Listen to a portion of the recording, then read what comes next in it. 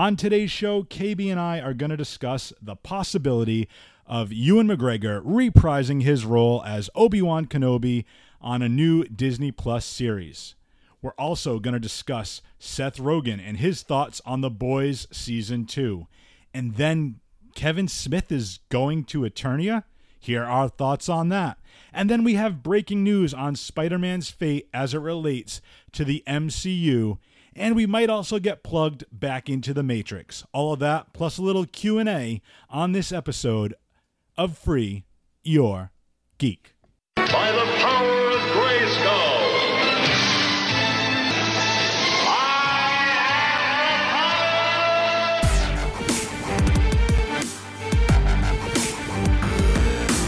You have failed this city.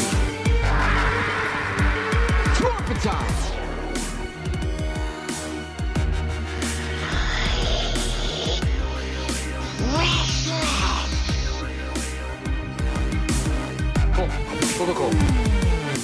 Winter is coming. finish him.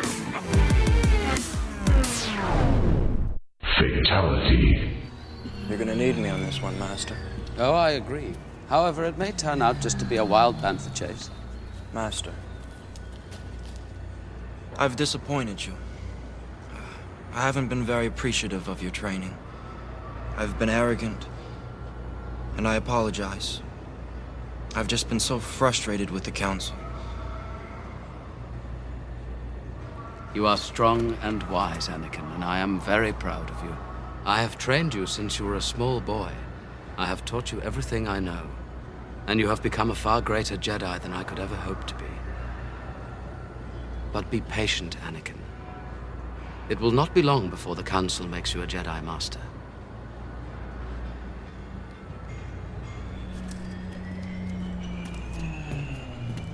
Obi-Wan, may the Force be with you. Goodbye, old friend. May the Force be with you.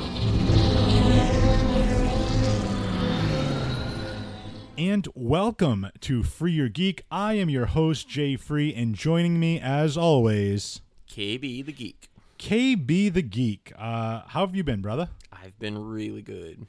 Well, that's good. So we're doing a show here today, and as of this recording, Really? We're doing a show here today? yeah, I mean, obviously, but moving forward for the next 2 weeks, for the remainder of August and the first week of September, I will be KB-less. KB-less. So I have a few potential guest hosts lined up. We'll see what happens with that. But for the next possibly 2 shows, there will be no KB. So we kind of wanted to just Is that both of your imaginary friends? both of them. That's why I have 2 extra seats at this table, sir. They will both be on. I want to talk about some stuff, though. We got a lot. As you heard on the opening, we did a little bit of Obi-Wan Kenobi and Anakin Skywalker from Star Wars Episode 3. But before we even get into that, I put together, KB, as you know, I always put together tons of notes, and then... You're meticulous. Yeah, but you know what? As of this recording, I found 2 new articles that we know nothing about that I did not include in my format for the show. So we're going to kind of scrap the stuff we planned on going into right away and talk about these 2 new news articles. Do you want the sad one first, or do you want the interesting one first? I'm a sad panda. Okay. Well, that's what the one I was going to go with first. This comes via Deadline. Spider-Man, no longer part of the MCU. Really? Marvel Studios president Kevin Feige won't produce any further Spider-Man films because of an inability by Disney and Sony Pictures to reach new terms that would have given the former a co-financing stake going forward.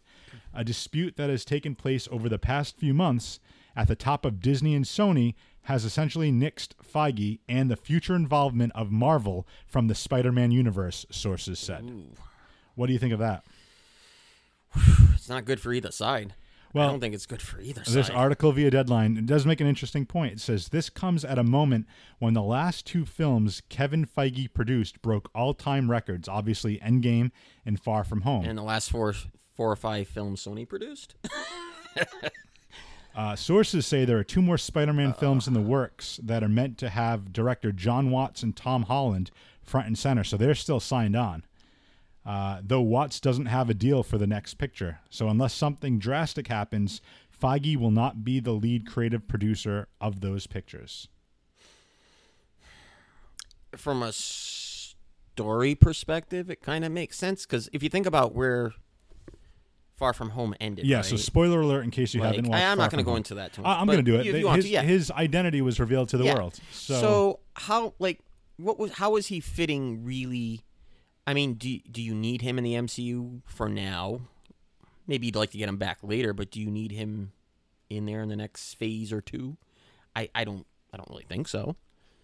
Well, it's For Sony to break off, it's probably a good time for them to break off. KB, it's almost like I know you haven't heard this yet, and this is brand new to you, but the next piece of the article says sources say that Sony reasoned that they will be fine without Feige because the creative template has been set on the Spider-Man films with Watt and Holland in place, along with Amy Pascal, who became the producer with Feige after she exited the executive suite after presiding over the previous Spider-Man iterations directed by Sam Raimi and Mark Webb as Sony Pictures chief. So she's still on board.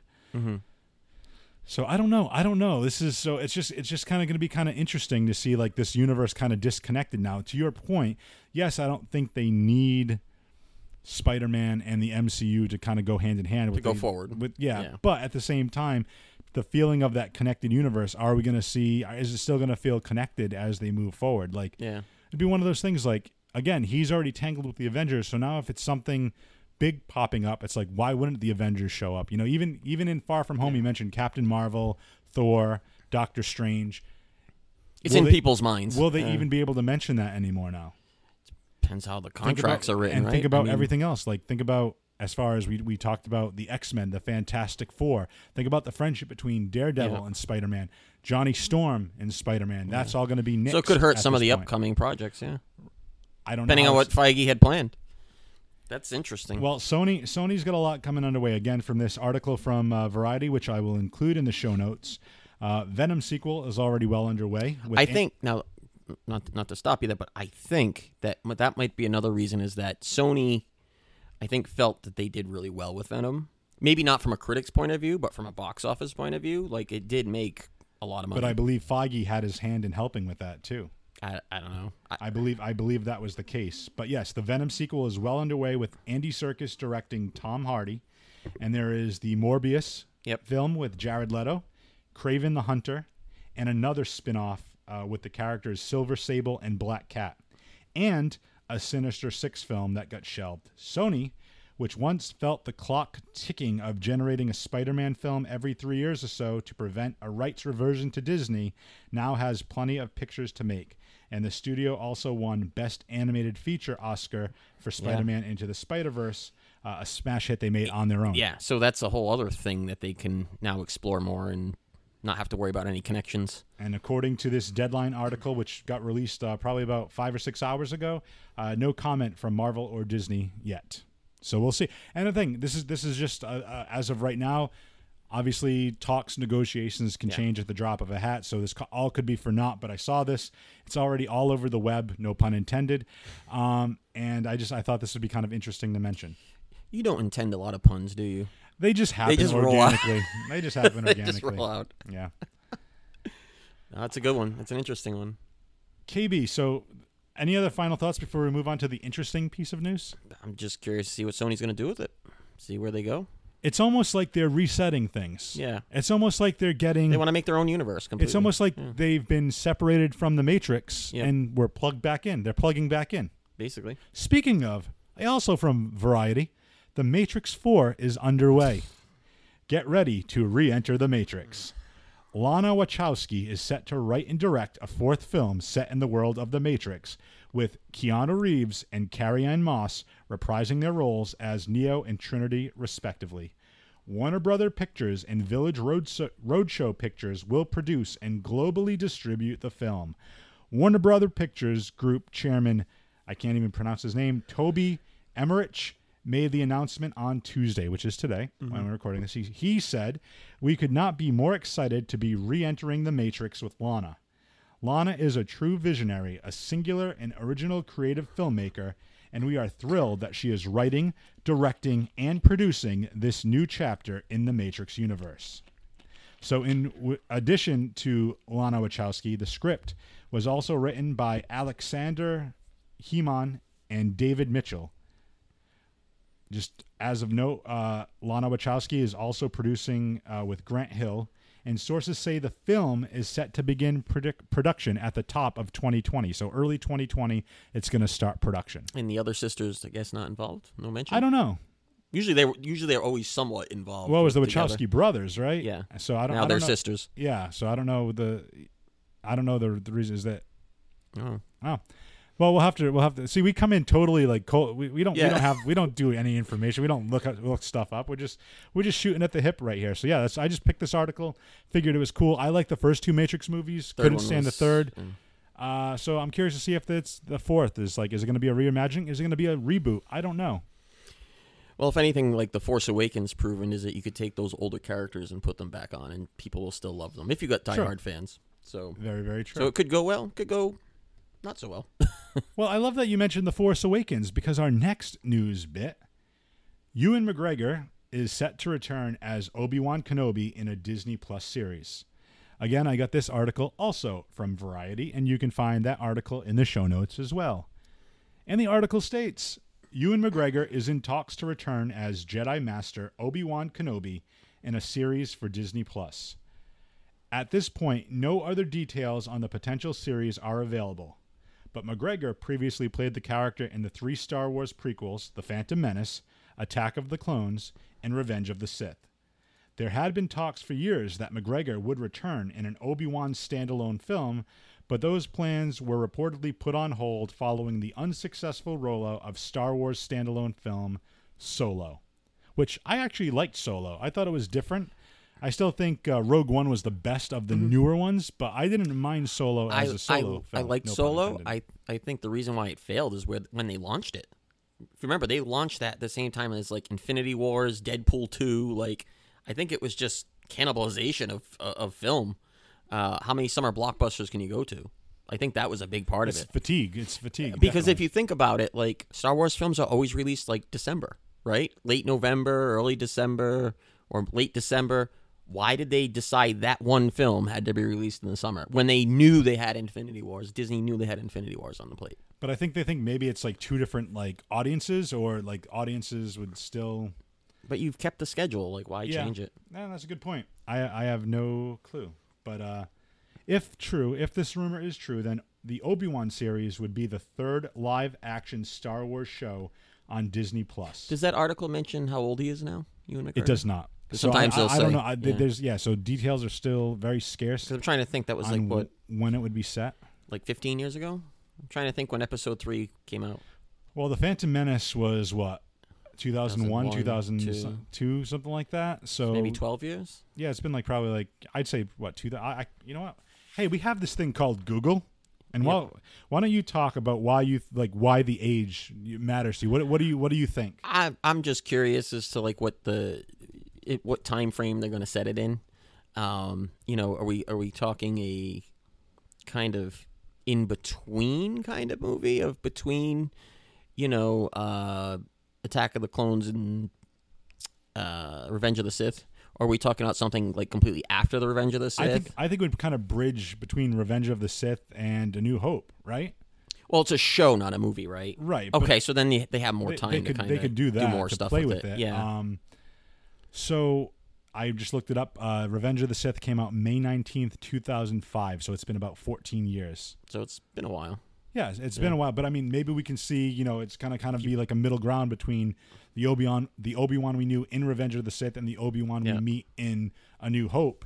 Maybe we find kind of a happy medium here. Yeah. Like how he became that character, or what he did in between that time. But that would be the third series. The other series that we've already known about is The Mandarin, which is going to be by Jon Favreau, starring Pedro Pascal, as well as a series based on Cassian Andor, which was the character introduced in the Rogue One film. So, and Diego Luna is going to be reprising his role from that film on that show as well. So this would be the third. And I really think so that... it's before June Erso was born, probably. I believe so, yeah. But again, they can set that up with a period piece for the Yeah. show as well. So I think it's very interesting. I think that one's cool too because you can build more on the Rogue One because Rogue One did so well, and Right. a lot of people loved it. I think that will do well. I think that one will definitely do well. I agree. Yeah. So I mean, I think it's interesting that this is the way the world is working. So you don't have to have all these major characters with this fandom. Same thing with the Marvel side with the Disney Plus shows. They're going to be doing like a high budgeted television shows for this streaming service. I think they're going all out. When does it become too much?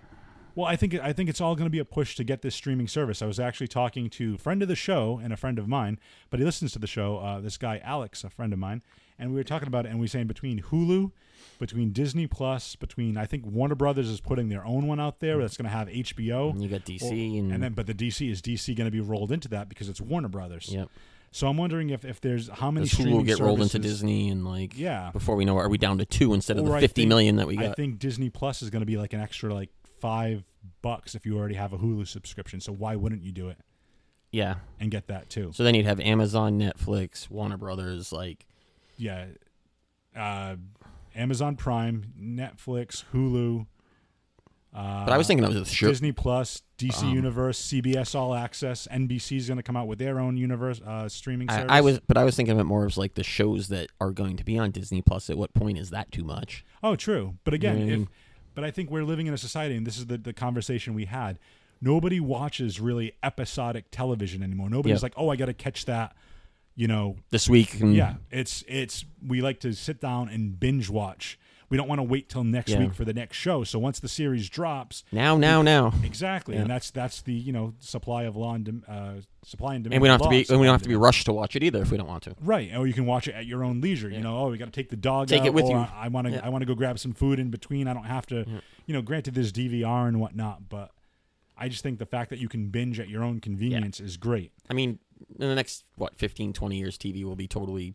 Well, I Probably think cable is going to be the new cheaper solution if you're going Eventually. to have to be paying for all these Streaming internet services. plus all these streaming services. Yeah. But there's a lot of good television shows coming to. streaming Maybe your services. cable packages. Your cable package instead of cable is internet plus services. True. Who Right? knows? That'd be awesome, right? Think about it. Get all your streaming services for $150. Do you think Amazon Prime would go for that? Amazon Prime? Maybe Video? not, but it doesn't have to be all of them. No, I know, but there's a lot of shows coming on to these streaming And services. Prime is kicking it up a notch. And speaking of Prime, good segue, KB, and streaming services. our They're not next- getting. They're definitely doing their putting in the effort. Way to bury the lead. So The Boys season 2 premiere is way better than I ever could have hoped, says executive producer Seth Rogen. Was he high or not? I don't know. Seth Rogen's very interesting. This article is via Newsweek. The first season of The Boys premiered less than a month ago, but season 2 of the Amazon series is already deep into post-production. Seth Rogen and Evan Goldberg, which are the producers of The Boys, described watching a rough cut of the second season premiere. And Seth Rogen is quoted as saying, yes, they already have more resources for the second season, and they are adding more characters. The scope of the show organically grows as the show continues. And we just watched the first episode of the second season this weekend. It was a wonderful thing. As producers, we were like, this is way better than I ever could have hoped. So what do you think? And we're going to do some spoilers right here for The Boys. Mm-hmm. So it says, How can it get better? It's so by damn the end of the first season of The Boys, Butcher and the boys have devastated Vought, but the superpowered corporation is sure to strike back in season 2. Vought CEO Mr. Edgar has numerous other superhero teams at his disposal, including Payback, which I don't know much about the Payback super team, so I almost think of it as kind of like an X-Force, if you will. Yeah. Led by a neo-Nazi named Stormfront in the original comics, a character will be played by Aya Cash in upcoming episodes. The Seven may be in disarray, but remain a major threat, with Homelander more dangerous than ever. Now, KB, you've finished the series now. What are your overall thoughts, and where do you expect to see season 2 go? Well, I mean, Homelander's your all-powerful character in this universe. So, I mean, I would think it's got to come to a head where he just goes all crazy on everything. I just feel like that's the way that it should go, given what we've seen so far. To say that this other team Payback, you said it was. It looks. That's what it sounds like. Yeah. So to say that they'd be the ones to stop them doesn't really seem like that would be the setup.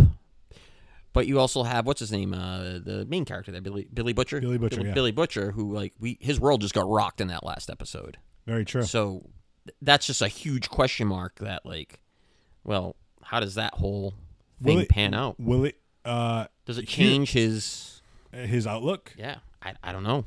And light spoilers here, but they mentioned that in the first season that his wife was presumed dead because she was raped by Homelander, and we find out that may not be the case toward the end of season 1.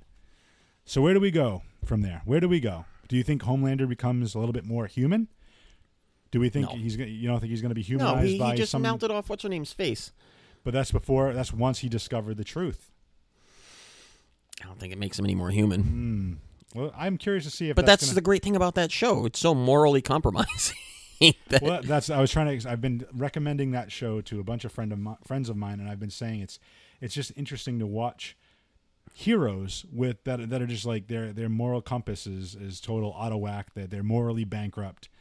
They do whatever they want, and there's nobody to really oppose them because they're the end all be all. They're the heroes. More importantly, will the Deep recover from the dolphin incident? Man. I'm sorry, that part just had me just hysterical. What porpoise did that serve? What porpoise? Well, this is a good time. I'm living on porpoise. Oh man. All right. Before we get into more bad jokes, we're going to take a break. And when we come back from break, we'll be talking about some of our favorite things, and we're going to have a little Q&A. You get to know about us? Yeah, find out some info about us. And Kevin Smith is taking a trip to Eternia. We'll hear more after the break. Hey, everyone. I want to quickly tell you about 4041 Media. 4041 Media is a collection of podcasts in the southern New England area.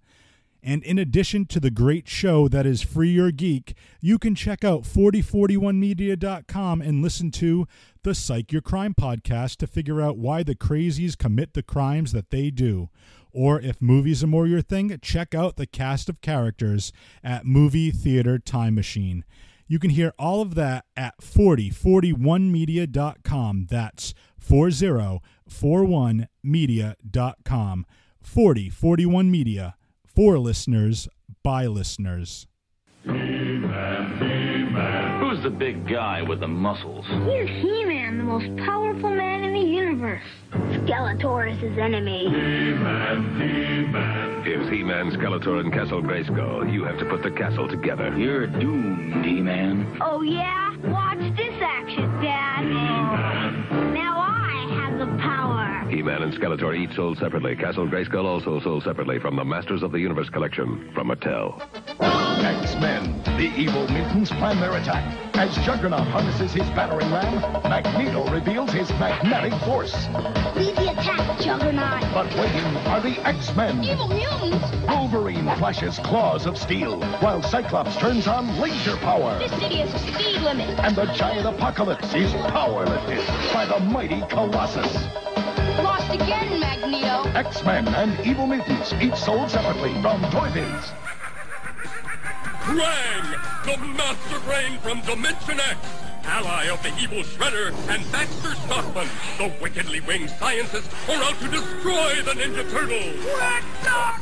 Right, Ace Doc, the Turtles' tough feathered friend, along with Dingus Frog, who's always hopping for action, always ready to fight on the side of the Turtles. You'll be riveted to your seat. From Playmate. And welcome back to Free Your Geek. And now we go into our next piece. As you heard in that intro, we had some commercials from He-Man and the Ninja Turtles and X-Men. Just some childhood memories of ours. Should be fun. Figures. Yeah, but before we get into the little Q&A portion of this podcast, which we'll talk about a little bit, I want to talk about the third piece of news, which is Kevin Smith, our the king geek himself, if you will. Who's the queen geek? I don't know. Rosario Dawson. Maybe Rosario Dawson. Maybe Jessica Negri, who's a cosplayer. I don't know. I guess the argument you could have said Carrie Fisher before. Yeah, there's and I don't even know if Kevin Smith is the king. I just think he's kind of like up there. He's close. He's not royalty. Stan Lee royalty, but he's for what he's done, the books he's written, the movies he's directed. Well, he's coming back, but this time he's coming back to Netflix. And again, by Variety, Kevin Smith surprised audiences at the PowerCon convention by announcing a new anime, He-Man, and it's going to be a series exclusively for Netflix. The new series, titled Masters of the Universe Revelation, will take place in the Mattel toy-inspired world and will focus on some of the unresolved storylines of the classic 1980s show. Smith will serve as showrunner and executive producer, and he is quoted as saying, and this is typical, this is my Joker, this is right up my alley, I am eternally grateful to Mattel TV and Netflix for entrusting me with not only the secrets of Grayskull, but also their entire universe. In Revelation, we pick up right where the classic era left off to tell an epic tale of what may be the final battle between He-Man and Skeletor. Brought to life with the most metal character designs Powerhouse Animation can contain in the frame, this is the Masters of the Universe story you always wanted to see as a kid. Mattel Television is producing alongside executive producer Rob David, the vice president of Mattel TV and author of He-Man, The Eternity War. Writers include Eric Carrasco from Supergirl, TV show Supergirl, Tim Sheridan from Reign of the Supermen, Dia Mishra from Magic the Gathering, and Mark Bernardin, who, if you listen to Kevin Smith's podcast, Mark Bernardin wrote Alphas, but he's also the co-host of Fat Man Beyond. Castlevania's Powerhouse Animation will oversee the animation for the series. So Rob David also said, Masters of the Universe has been a cultural phenomenon for generations, inspiring fans to discover their own power within. Fans of this franchise have been waiting for the continuation of these characters, and Kevin Smith, as a Masters superfan himself, is the perfect champion and partner to expand the canon through a dynamic animated series on Netflix. So earlier we were talking about the streaming services. Now, again, banking on that nostalgia, we talked a few episodes ago, Stranger Things, very 80s theme. Again, I think now with like all the young kids from the 80s and 90s, now adults and have disposable income, I think this is perfect to kind of get, your foot in the door. He-Man was my absolute favorite as a kid. Like that was like the first major like toy line I really collected that I remember collecting. Like I had all of them. I had Castle Grayskull. I had Snake Mountain. I had all the vehicles. I had the Snake Mountain. I didn't have Grayskull. I had all the different figures, and we'll get into a little bit that She-Ra. later. I had probably like 10 to 15 She-Ra action figures too. Dude, I'm serious. I loved the He-Man universe. I just didn't know there was that many different ones at the time. Oh yeah, tons, dude. I wonder if they'll put the old episodes back on Netflix too. I believe that'd be awesome. I think they might. Are they already on? They might be already on. I'll have to double check that, but I believe there's a 2002 series that I want to check out that is not on Netflix. That I'd really like to check out because it was more updated and it was kind of akin to. Got a lot of... I think I remember that. It got a little bit less cheesy. Like, again, talking to Alex that I mentioned a little earlier, we were talking about that. And I try to watch old He-Man cartoons, Masters of the Universe cartoons now. And I kind of like eye roll because of how like... corny they are. Yeah. But like, again, I think, we've talked about it, like the X-Men, the animated series, Batman, the animated series, like Gargoyles. You can deal with like a little bit more mature subject matter where you're not really talking down to kids. So I'm wondering if it's going to have like the original slant where it's going to be very cheesy, or if it's going to be a little bit more modernized. But I think it'll cater to the adults. It's going to be anime style. Yeah. So I mean, you look at the other anime that's out there. So we'll see. Yeah, I mean, I don't even remember how the original series left off. So when they say it's picking up, it's like, well, then you might have to. So hey, we got plenty of time to go catch up. But could you just imagine Orko in like anime style Orko? That would be insane. Many faces. Many faces. Many faces. Man-at-Arms, Tila. Oh, my God. There's this just such nostalgia. Such nostalgia. And I'm super excited because I know Kevin Smith is a super big geek. He's gonna do the anything French he does. He's gonna do it with love. Exactly. I was gonna say the same thing. We've seen him do issues of Daredevil, Green Arrow. He just did Hit Girl. Hit Girl. Yeah. Like there's a lot. He has passion for these characters, and he'll write for any company too. Yeah. He doesn't have Image, Dynamite, Marvel, like whatever. As long as it's a good story, he can bring his style, man. I'm very excited to see where they go with that. Yeah.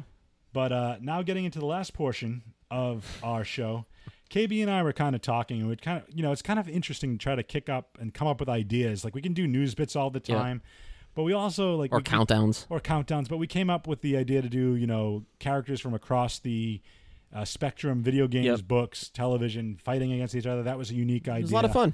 Yeah, it's different. And we figured we've had the show for a couple of years now, and we never really kind of gave a little background on us, on who you're listening to, who's coming through your phone or your computer. Where do we get this passion from for our culture? Just more about us. What do you want to know about us? So KB and I I came up with some very safe questions. I think KB came out with some more out of the box. Yeah, I think questions so. maybe. But and they're safe, but they're out of the box. We'll just kind of like pick each other's brain and like go cold turkey and just off the cuff. And they're not PG-13 or anything. So. Okay, well that's good to know. All right. Well, do you want to start off or do you want me to start off? You start off. Let's see what you got.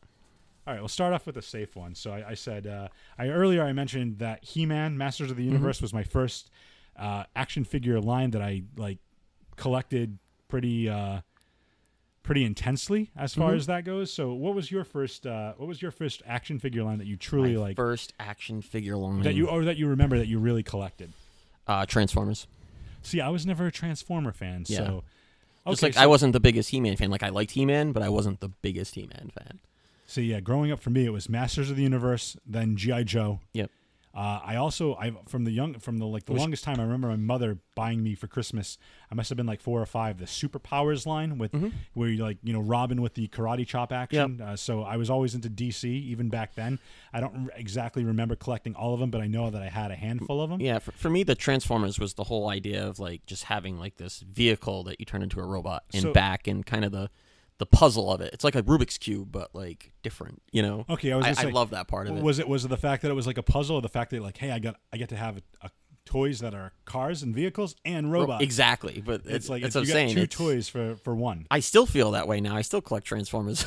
Now, okay, well that's what I'm going to ask you. So let's kind of expand on that a little bit. So Transformers today, are they as good? I think they're better. Really? I think they're better.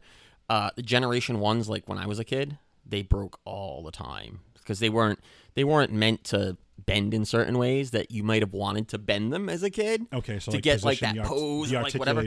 And now like the articulation is just so much better. I mean, we're talking kneecaps and feet movement and hip movement. And how do you think about it? You're taking a vehicle that transforms into a robot.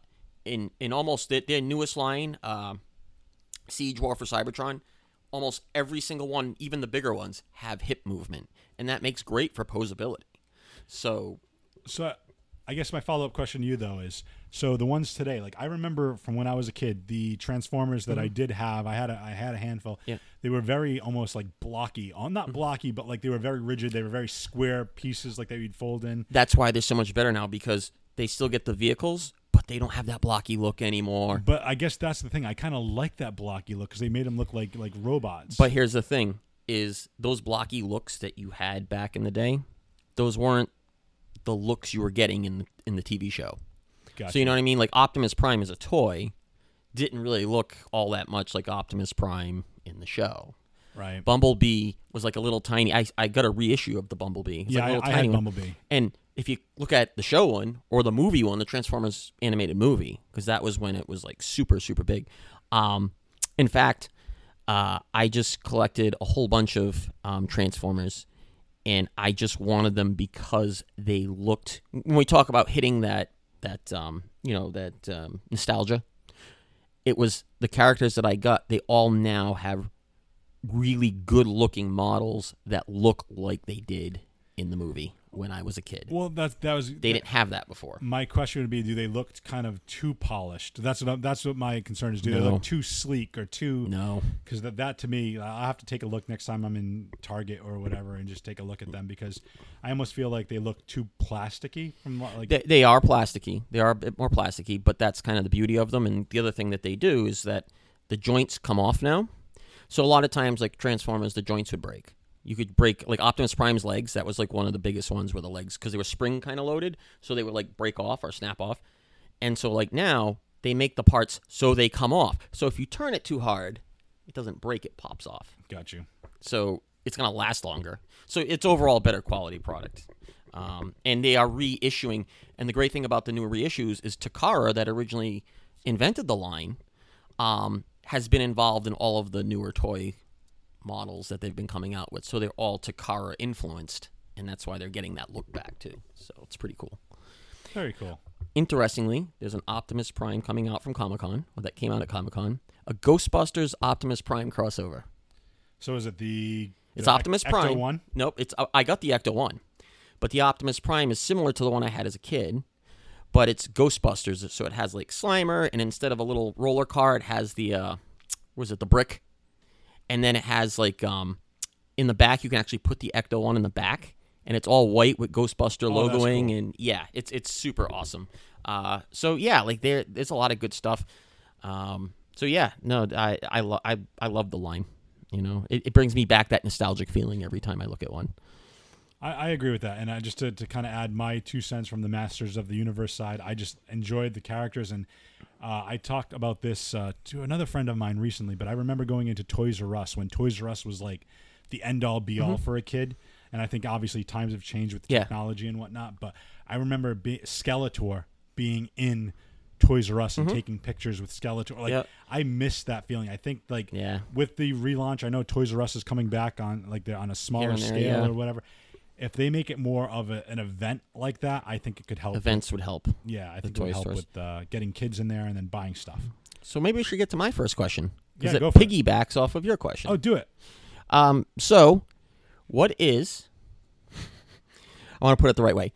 What is the toy that you owned that you were most upset about breaking as a child? You know what? This is interesting. And I will go with this. And what happened? Yes, I'm going to tell you the story. It wasn't me. Matthew Ribello, I still am mad at you for this. I was in Catholic school, and we had Catholic school. It was raining out, so we had recess in the basement.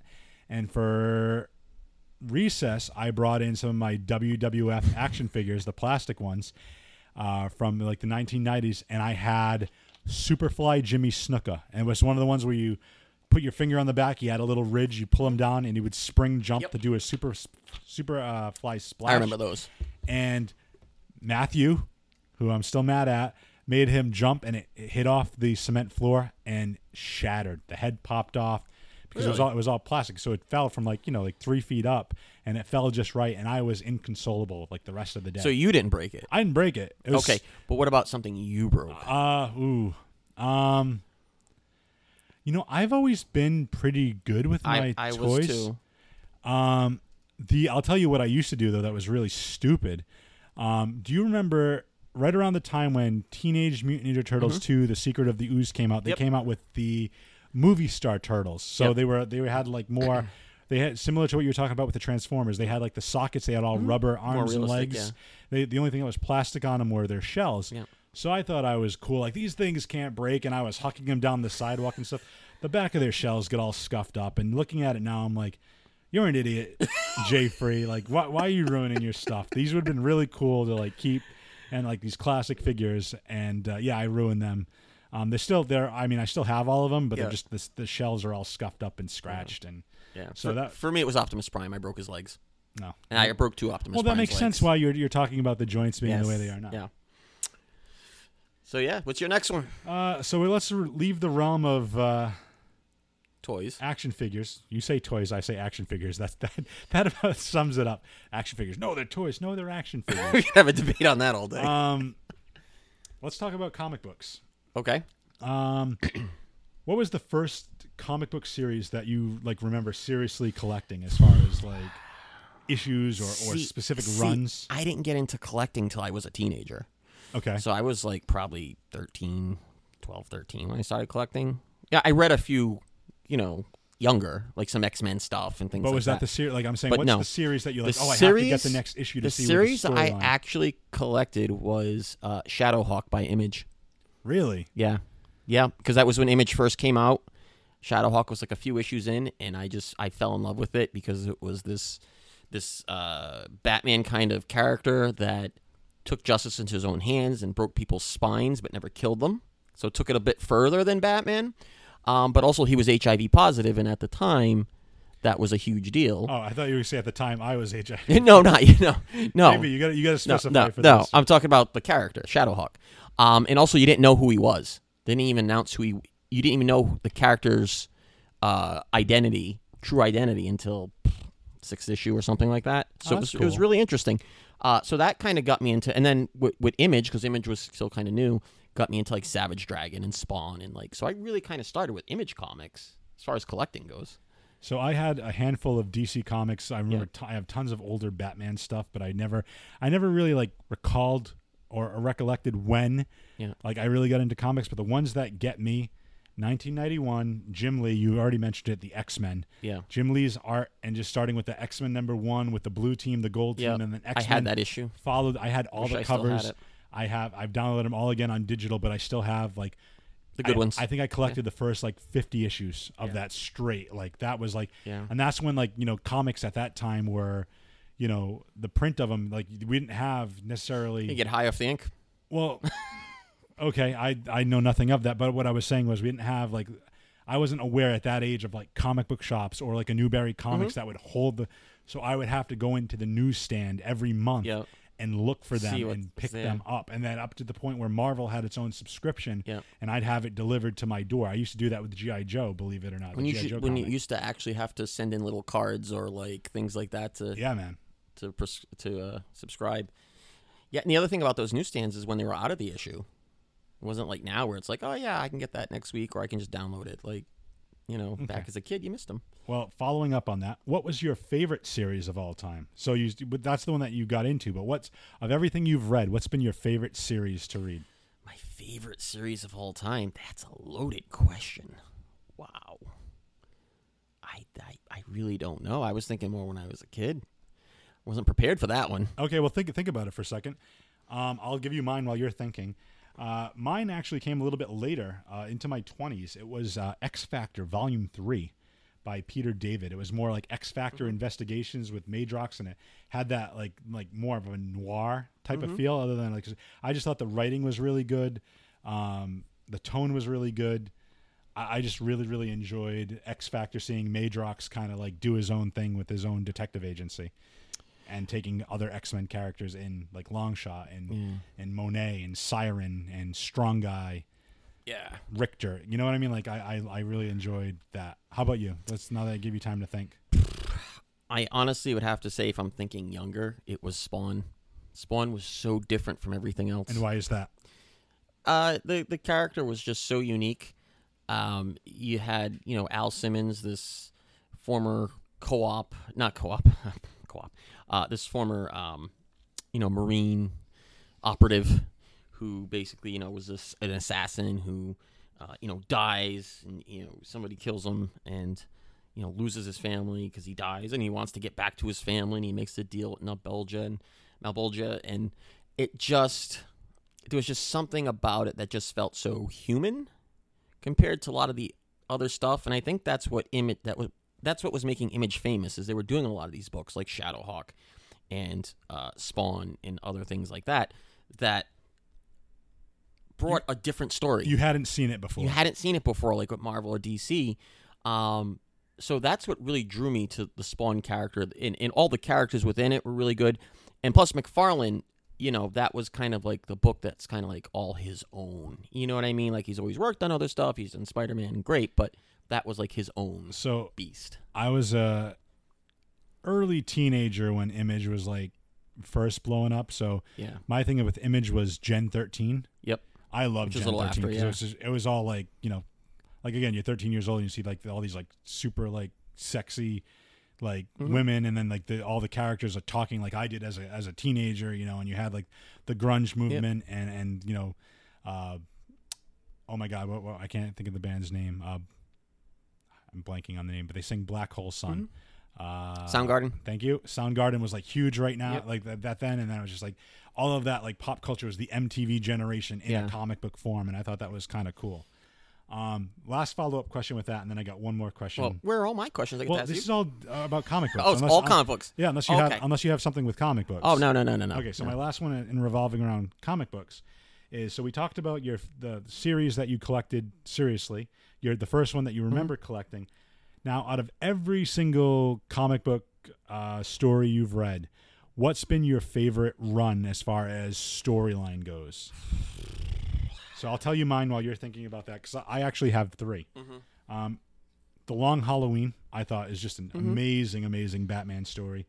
And then, speaking of Batman being my favorite character, Batman Hush. We talked about it a few weeks ago with the animated film, but like the comic book series drawn by Jim Lee, and just like the art was great, the storyline was great. It spanned the 12 issues, introduced a new villain. It was so well done.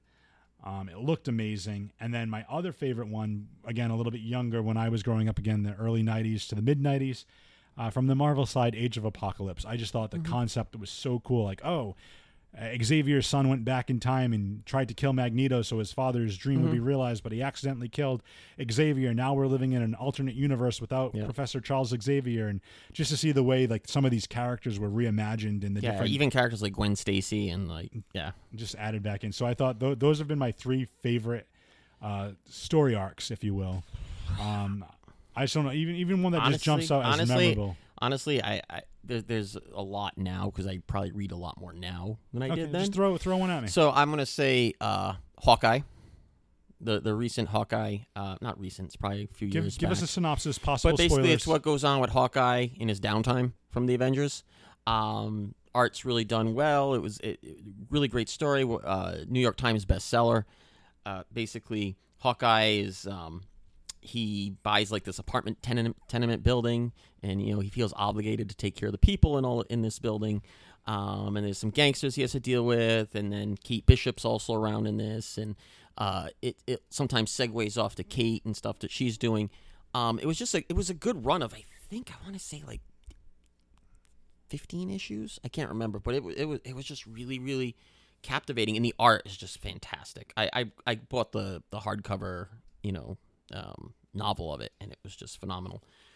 The next one I would have to say is the Visions, the whole Vision family thing. You haven't checked that out yet, have you? No, I haven't. You need to check that out. Vision was never a character that I really liked. But this you would care about this, like, because he makes his own family, and it's just so interesting to see the emotions that come with that. So like that was a really good one.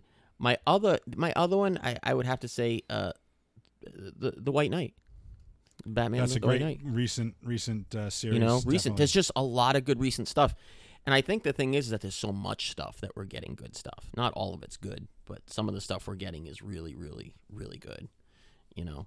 So yeah. So those would probably be my 3. Okay, I have one question, but I'll save that to the end. But okay, well, good. So Thank you for that. Get to hit you up with a question now. Yeah, hit me up with a question, then. I'm going to hit you up with a couple of them. Okay, go for it. We're going to change gears completely. Not completely. For you, I know you're a big Ninja Turtles fan. Yeah. So, first question that I have is, growing up, who was your favorite non-Ninja Turtle character? Wow, this is super weird, because my last question revolves around Ninja Turtles as well, which I think is hilarious. My favorite non-Ninja Turtle character, Casey Jones. Hands down. Casey Jones was badass. What if I said villain? Villain? Are we talking strictly cartoon?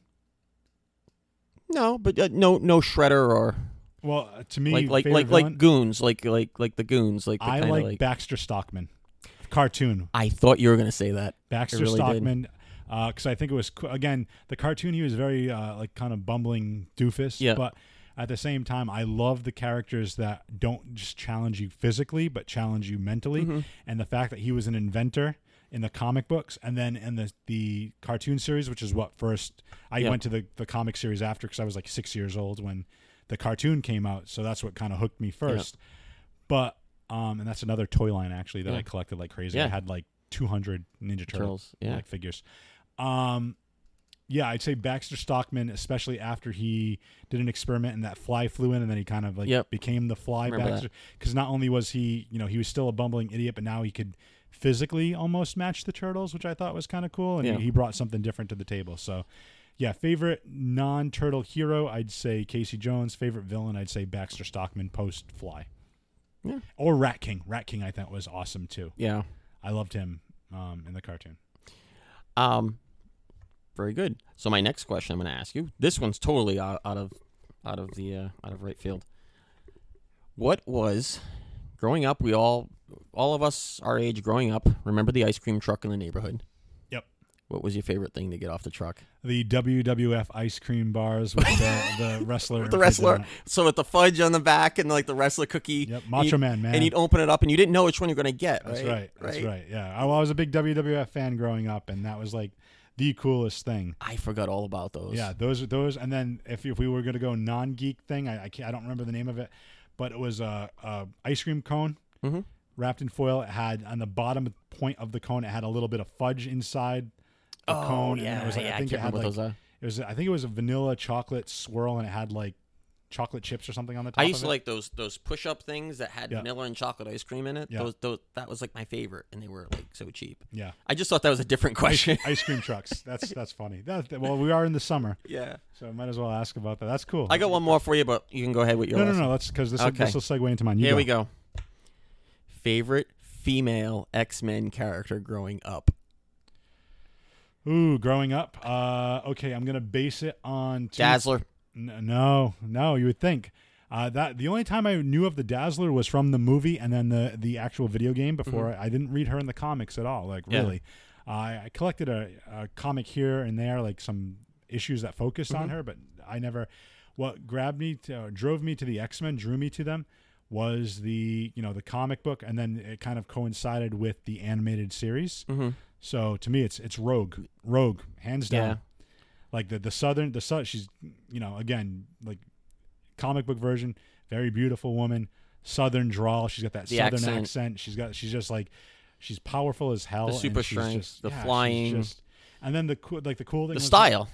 Like the white streak in her hair, and then just the fact that she's like invulnerable and she can fly and she's got super strength, but she also can't touch somebody. Like and that's the tragedy behind it. Yeah, it was just really cool. Like, oh man, this girl, and then I really like Gambit. I was drawn to Gambit as my favorite hero, and then just to see their relationship play out the way it did, it's a stereotypical answer, but no, I think it's a good answer. For me, my favorite female X-Men character, I always was fascinated with Storm.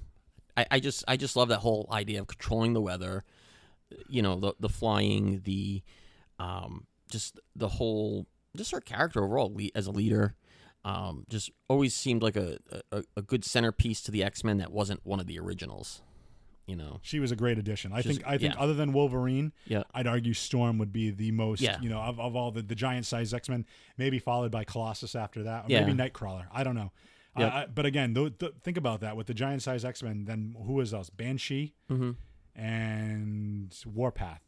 I think not so. Warpath, Thunderbird, and Thunderbird died on a mission. But so I think besides Wolverine, I think she's the most popular from that issue. Like that's still around today. That character had really good story arcs. She married T'Challa, for crying out loud. But she was a great, and like you said, the weather control. Like she could like make it hail violently, or the flying she could make it like a nice sunny day, or she could hurl like lightning bolts at you. Yeah. Or just throw a gust of wind and push you down. I mean, if we think about how devastating nature can be, especially today, think about like that now. Think about how she could help with like climate control. Yeah, it's crazy. Global warming. Crazy. Storm, we need you. All right, last question, and then we're going to go into some recommendations and get out of here. KB, you previously asked me about the Ninja Turtles. We have, as our logo, it's in homage to the Teenage Mutant Ninja Turtles. What is your least favorite Ninja Turtle? My least favorite? What's your least favorite? And what's your favorite villain? Because I had that written down too. Let's start with favorite villain, and then you can think I'm gonna put the villains together because I just loved Bebop and Rocksteady. I thought they were just so dumb and comical, and like they just added something to the show that you aren't getting anywhere else. I just kind of sometimes I'm a sucker for those kind of brutes, simpleton brutes. Especially remember the Ninja Turtles arcade game. I liked playing as against bosses. them. I liked fighting them as bosses. Like that was really cool. So a lot of, and I like the toys. The toys were really done really well for those they had. I remember they had some pretty good parts, and they were two of my favorites. Like if I think of the Ninja Turtles battling, it's like, okay, I have Shredder and I have these two, and that's the core. That's what I need to make my battle scene of Turtles versus bad guys. Least favorite Ninja Turtle. Wow. I mean, every kid kind of liked Michelangelo, right? Right. I really liked Leonardo because he was a leader. I liked Donatello because he was so intelligent. Raphael, to me, was like depression. Just always kind of grumpy, always kind of like... Well, he's the one with the attitude. Yeah, he's the one. He was the hothead. And I get it. But as a kid, I don't know, that just didn't do anything for me as a kid. Okay, so that was as a kid, it would be Raphael. Yeah. What about now of the four? Doesn't mean you hate them. No. It's just if my you were least to rank favorite. them. My least favorite. So if I was to rank them now, I'd say Don, Leo, Mikey, then Raph still. Okay. I'd go, just so you have my You're list. a Raphael guy, right? I'd go Raphael, Donatello, Leonardo, Michelangelo. You like the tragic figures? Not tragic. I just feel like, it's funny because Michelangelo is kind of like, if you want to kind of compare it to the X-Men, not that I'm saying I'm a huge Wolverine fan, but... He's like the Wolverine. He's the popular character. Raphael's like the Wolverine character. Okay. As far as attitude goes. Okay. Donatello's like the Beast. Leonardo would be more of a Cyclops. And I think Michelangelo would kind of be like an Iceman. Like cracking the jokes, always wanting to have a good time. Yeah. And or like a Jubilee or something like that. And it's and that's fine. But I think, again, to your point, when you're a kid, Michelangelo is the one that likes to have fun and he gets all the best jokes and that's, of course, you kind of more identify with him. And the intelligence with Donatello, it was always Donatello and Raphael for me. Yeah. Sometimes Donnie edges out Raph and other times Raph edges out Don. But I think just for like Raph's like kind of like the guy that's like, I'm at the gym, I need to be better, I need to push myself harder, I need to be stronger, I need to be better. And I think that's just Leonardo's more poised, Donnie's more intelligent, Raph is just more, I think, like brute force. Remember that first Ninja Turtle game, the Nintendo one? The one that was hard as hell. The one that was hard as hell. And I just remember like always. I never beat that. I never did either. I've only gotten like halfway through that game. And our good friend John, he said he beat it twice. I believe so, if I remember correctly. But I always remember with that game, it's like I'd always start with Donatello because he had that long reach with the staff, and then Leo, and then Mike. I would like reach wise is how I would kind of go. But so then is that how you're ranking your turtles? No. But then I kind of got different to it because I was like, if I go the other way, then I'll lose those characters earlier probably and have the better ones. So you sacrificed Raphael first. Yeah. What a jerk! No wonder he's mean all the time and he's grumpy. You're throwing him. That game was so ridiculously hard. I'm sorry. It was difficult, but still fun to play, and we'd recommend that. I like the arcade one better though. Yes, that one was so much fun. Well, speaking of recommendations, before we get out of here, I wanted to give a couple of documentary recommendations. Oh, okay. One of them I've purchased already on iTunes. But speaking of Ninja Turtles, this documentary is called Turtle Power: The Definitive History of the Teenage Mutant Ninja Turtles. And you can purchase it on YouTube, Amazon Prime Video, Google Play, or you can rent or buy it on iTunes as well. And it's such a great look at from the conception on how it started as a parody of Daredevil until like the multi-million-dollar franchise it became, and just the popularity that it obtained. It touches on, the cartoon, the action figures, the movies, the horribly accepted boy band, the of toys, the Ninja Turtles. Remember the boy band? Out of Our Shells tour, like all that stuff, and it goes throughout the whole gamut. So if you're a Turtle fan, definitely check that out. Conversely, as we mentioned, Kevin Smith doing a He-Man anime series for Netflix, you can check out The Power of Grayskull: The Definitive History of He-Man and the Masters of the Universe. That's exclusively on Netflix because Turtle Power is not on Netflix. But if you want to catch up on like how He-Man was created, as far as starting off with like Conan and being like a barbarian, and then turning into the He-Man franchise with the action figures. Check that out. I watched like the first 15 minutes of it. It's great. Definitely check that out. And then lastly, I have a podcast that I want to make you aware of. Friends of the show, Next Level Radio Online, has another podcast called We Have to Go Back, which they basically review all 7 seasons of the television show Lost, which is my favorite television show. And actually, the 2 hosts are really, really fun to listen to, and they debate. I don't always agree with them, but I like listening to them, and they have unique takes on each episode and the characters. So I have a recommendation if people haven't seen it yet. It's been out a while, a long time actually on Netflix, but Netflix has a lot of those small shows. The Toys That Made Us. It's interesting about the rise of some of our favorite toys from the 80s and how they came to be. Oh, that's awesome. Yep. Do you know where we can find that? It's on Netflix, I believe. Okay. What's it called? I think it's The Toys That Made Us. Let me check the Google machine. Yeah, check the Google machine. I think it should still be on there. I saw it on my list the other day. Yes, it is on Netflix. The Toys That Made Us. It's just some of the stuff that it talks about. Lego is one. It says Star Wars, Barbie, G.I. Joe. Learn how your favorite toys came to life and conquered the world. Yep. So every episode's like an hour, too, of like the history of the toy. What we should do a show where we just watch all these documentaries and then talk about them. Yeah, I think that'd be kind of fun. Yeah. But Netflix and Amazon Prime Video should be kicking us some money for this, no? Yeah. So check that out. Check out He-Man. Check out Turtle Power. And check out The Toys That Made Us. 3 great documentaries. And then check out We Have to Go Back on Next Level Radio Online. All the links will be in the show notes. And with that, we are out of here. KB, hit him with the catchphrase. Get your geek on. And free your geek. Goodbye, everybody. Ciao.